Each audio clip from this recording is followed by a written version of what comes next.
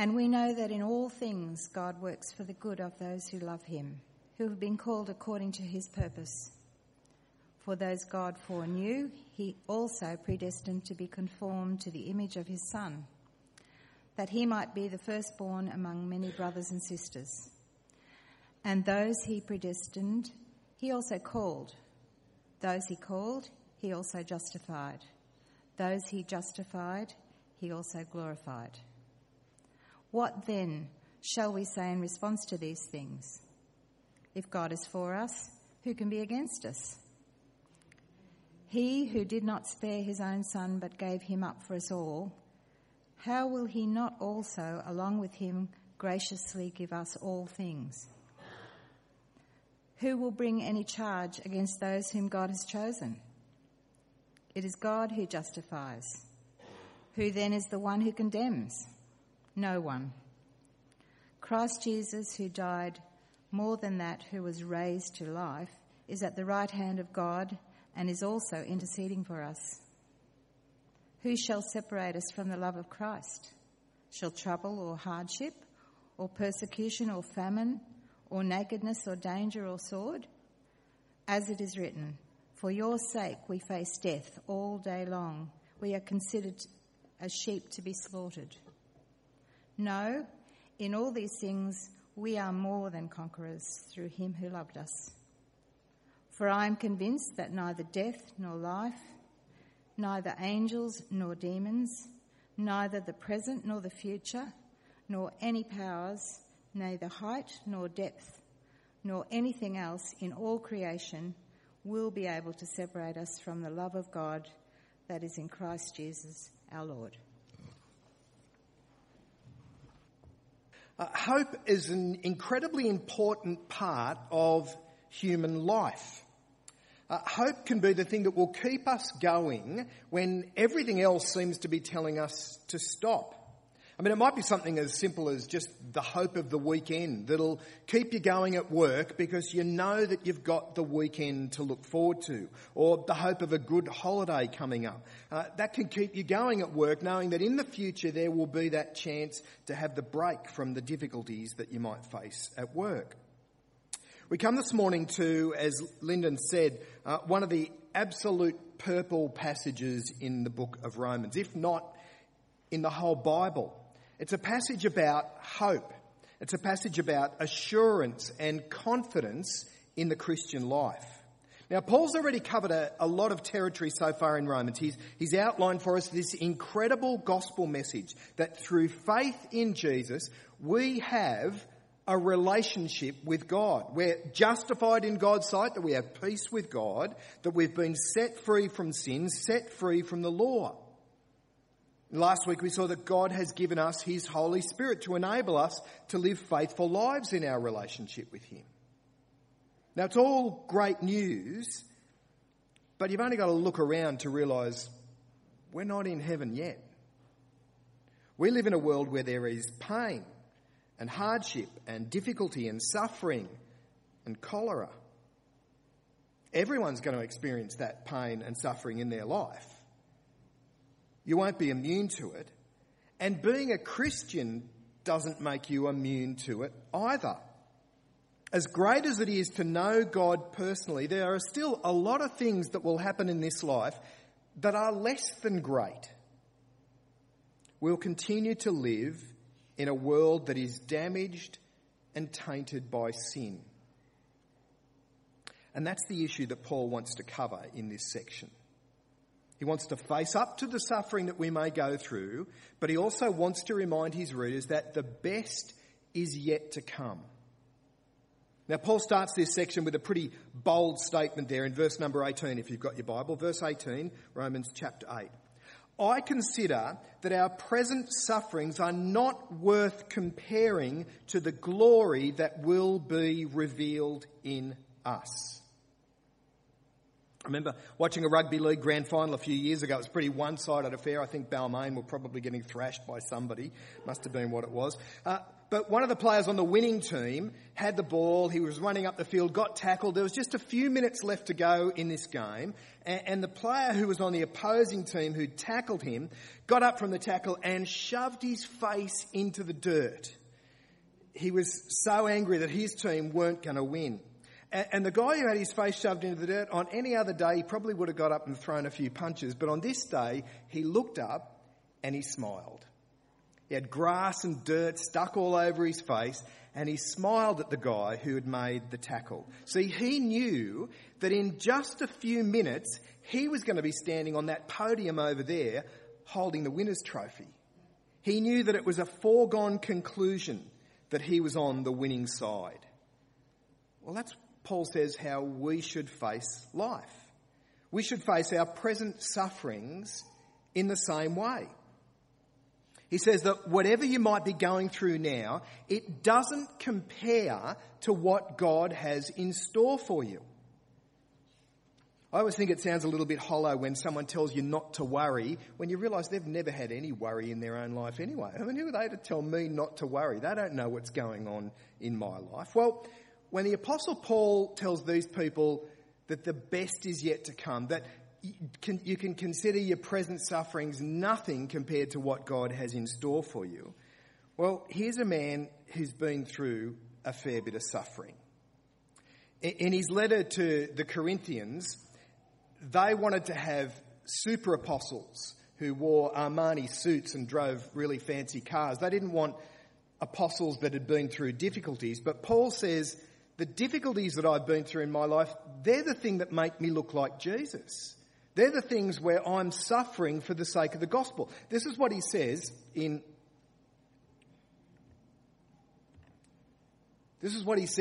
not in Acts, but in 2 Corinthians. No, that's not the right one either. We've got the wrong PowerPoint.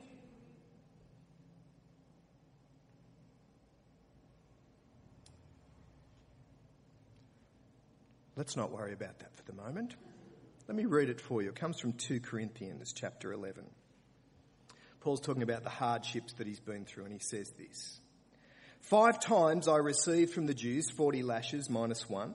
3 times I was beaten with rods. Once I was stoned. 3 times I was shipwrecked. I spent a night and a day in the open sea. I've been constantly on the move. I've been in danger from rivers, in danger from bandits, in danger from my own countrymen, in danger from Gentiles, in danger in the city, in danger in the country, in danger at sea, in danger from false brothers. I have laboured and toiled and have often gone without sleep. I've known hunger and thirst and have often gone without food. I've been cold and naked. See, here is a man who understands suffering. Here is a man who has been through an enormous amount, and most of it for the sake of the gospel. But he can still say that doesn't even compare to what God has in store for us. And he uses 2 images here. First one's there in verse number 19, or starts in verse number 19. He uses this image of childbirth. Look at what he says, verse 19, and then jump down to verse 22. The creation waits in eager expectation for the sons and daughters of God to be revealed. We know that the whole creation has been groaning in the pains of childbirth right up to the present time. Now, I can't honestly stand here and say that I know what childbirth feels like. Never delivered a child. I've been in the delivery room when each of my children were born. I've seen enough to know that it's rather uncomfortable. But the thing that stunned me with each of our children arriving was how quickly that pain is forgotten. So I think if men were giving birth to babies, we'd be remembering that pain for a very long time. And there'd be a lot of one-child families in the world. But Paul says that pain is quickly forgotten. And I'm sure that that's why he chooses this image. He's talking about waiting for the sons and daughters of God to be revealed. And while there are things in this life that may be painful, it doesn't compare to what God has in store for us. And the other image that he uses is a similar one. He talks about adoption. us being adopted into God's family. Now, technically speaking, we're already in the family. If you are someone who has your faith in Jesus, then you can say right here, right now, that you are a child of God. The paperwork's been signed, the adoption has been approved. Nothing can change that. But look at what he says in verse 23. Not only so, but we ourselves who have the first fruits of the Spirit groan inwardly as we await eagerly our adoption as sons and daughters, the redemption of our bodies. What Paul's talking about is waiting to move in, waiting to be with our Heavenly Father. But before the adoption is finalised, we're going to continue to live in this world, a world where there may well be suffering and hardship. But again, don't misunderstand what Paul's saying here. He's not saying, well, just grin and bear it. He actually goes on to say that there is a purpose for the difficulties that we are going to face in our life while we're waiting here on earth. Find verse number 28. This is probably one of the most quoted passages in Romans and one of the most reassuring verses in the whole of the Bible. Look, but you've got to understand exactly what Paul is saying here. And we know that in all things God works for the good of those who love him, who've been called according to his purpose. For those God foreknew, he also predestined to be conformed to the image of his Son, that he might be the firstborn among many brothers and sisters. God has not only prepared a wonderful future for us, he promises that he is actually at work now for our good, for the good of those who love him. And did you see what the purpose was there? What is God's purpose? Verse 29, for those God foreknew, he also predestined to be conformed to the image of his Son. God's purpose for you is to become more like Jesus. God's purpose, while we wait for the adoption to be completed, is to become more like his Son. When God works things for our good, the good that he has in mind for us is that we will be conformed to the image of his Son.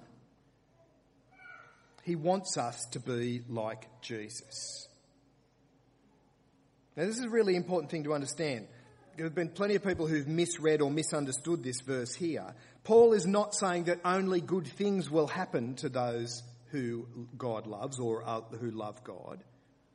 The passage doesn't say that only good things will be in your life. What it says is that God is at work for our good, and that good is that we will be conformed to the image of Jesus. And the hardships that we face may be part of that process. In the opening chapter of his letter, James says this, a similar thing about the sufferings that we might go through. He says, consider it pure joy, my brothers, whenever you face trials of many kinds, because you know that the testing of your faith develops perseverance. God is working his purpose in our lives. God is able to use whatever we may face for our good. God is at work for the good of those who loved him. He has promised that he will be. And God can even use those rough times for our good. He can use those circumstances to help us to become more like Jesus. So the best is yet to come, Paul says. Any hardship that we may face down here doesn't compare to what God has in store for us. But anything that we do face down here can be used as part of God's purpose for us to be conformed to the image of his Son. Well, this passage finishes with a little reminder of the ironclad certainty that we can have about our future. Some of you may be old enough to remember when Billy Graham came to Australia back in 1979. I was in high school still then, but I remember seeing the interview on television with Mike Willesee. All was running quite smoothly. It was a very friendly chat until Billy Graham said something about the fact that he was certain that he was going to heaven. And Mike Willesee was quite incensed by that comment. He thought it was completely arrogant of Billy Graham to think that he could be certain about going to heaven. How can you be certain that you're going to heaven? How can you be certain that you will be with God? Well, what poor old Mike Willesee failed to see was that Billy Graham's confidence wasn't in Billy Graham. Billy Graham's confidence was in the God who had created this world, a God who has promised that we can have that certainty. And these closing verses of Romans chapter 8 sum up the certainty that we can have, the assurance that we can have of being with God, the confidence that we ought to live out in our lives. Pick it up there, Romans chapter 8, and start at verse number 41. What then shall we say in response to all these things? If God is for us, who can be against us? He who did not spare his own son but gave him up for us all, how will he not also, along with him, graciously give us all things? Who will bring any charge against those whom God has chosen? It is God who justifies. Who then is the one who condemns? No one. Christ Jesus, who died, more than that, who was raised to life, is at the right hand of God and is also interceding for us. See, Mike Willesee thought that eternal life or confidence about eternity with God was something that you either had to earn or deserve or work for. But the assurance of eternal life comes because of what God has done for us in Jesus. Faith is about trusting God, but it's also just as much about not trusting yourself, not trusting your efforts. God has declared us not guilty in Jesus, and no one can bring a charge against us. No one can say, yeah, but what about when you did this or did that? Or no one can say, what about that terrible stuff that you did before you were a Christian? God's already said not guilty. And Jesus is the one who has taken the penalty for us. And did you see that? Verse 34, he is right there at God's side, interceding for us. But there's more. Pick it up in verse 35. Who shall separate us from the love of Christ? Shall trouble or hardship or persecution or famine or nakedness or danger or sword? As it is written, for your sake we face death all day long. We are considered as sheep to be slaughtered. No, in all these things we are more than conquerors through him who loved us. For I am convinced that neither death nor life, neither angels nor demons, neither the present nor the future, nor any powers, neither the height nor depth, nor anything else in all creation will be able to separate us from the love of God that is in Christ Jesus our Lord. There is nothing, Paul says, nothing that can separate us from the love of God shown to us in Jesus. There is nothing in your past, there is nothing in your future that can separate you from Christ. There are no events that can take place. There are no problems that you will face. There are no forces that you will encounter. There are no circumstances that will arise that can separate you from the love of God if you have your trust in Jesus. If you have a look around the room here this morning, I'm sure that you will know that there are people here this morning who've gone through some tough stuff in life. Some who are going through tough stuff even as we speak. People who face serious and tragic loss. People who face sickness. People going through difficult times because of health problems or relationship problems. The health of loved ones. For some people, the pain and suffering has been largely a private thing, and we may not know about it. But for some, it's been a little more public. I have no doubt that Paul wrote this stuff here in Romans chapter 8 to stir the hearts of his readers and to stir our hearts as well. He wants us to remember that there is no hardship in this life that can compare to what God has in store for us. Doesn't mean that there won't be hard times ahead or that life will always be enjoyable. But it does mean that we can approach the difficulties that we face in this life with confidence. Heard a story about an older Christian guy who'd gone through a bunch of tough stuff in his life. Health issues for himself, his wife dying, one of his children dying, his business failing. And it was in fact a guy from our church who was travelling with him down to Canberra for work quite regularly. They were doing stuff in Canberra and they chose to drive down there in the car together. This guy from our church wasn't a Christian at this particular stage, but when he heard this whole story from this guy, like all the stuff that he'd been through in his life, he said, after all of that, after all that's happened to you in your life, how can you still have faith in God? And the older man said, are you kidding? It's only been my faith in God that's got me through all of this. Do you see what Paul's saying in this passage? Do you see the hope that he wants us to have? Do you see the assurance that is ours? Do you see the confidence that we can have no matter what we face in this life? Yep, there will be tough times. But we have confidence, no matter what happens, that what God has in store for us doesn't even compare to those tough times that are coming. We have the assurance that no matter what happens, God's the one that's got it all under control. We have certainty because God is for us and no one can bring an accusation against us. We have confidence because God is faithful to his promises. He saved us and will take us to be with him for eternity. We have God's promise that nothing can separate us from the love of God that is in Christ. Can't think of a better way to finish than by reading verse 18, the beginning of our passage, and then verse 38 and 39, the closing verses of our passage. I consider that our present sufferings are not worth comparing to the glory that will be revealed in us.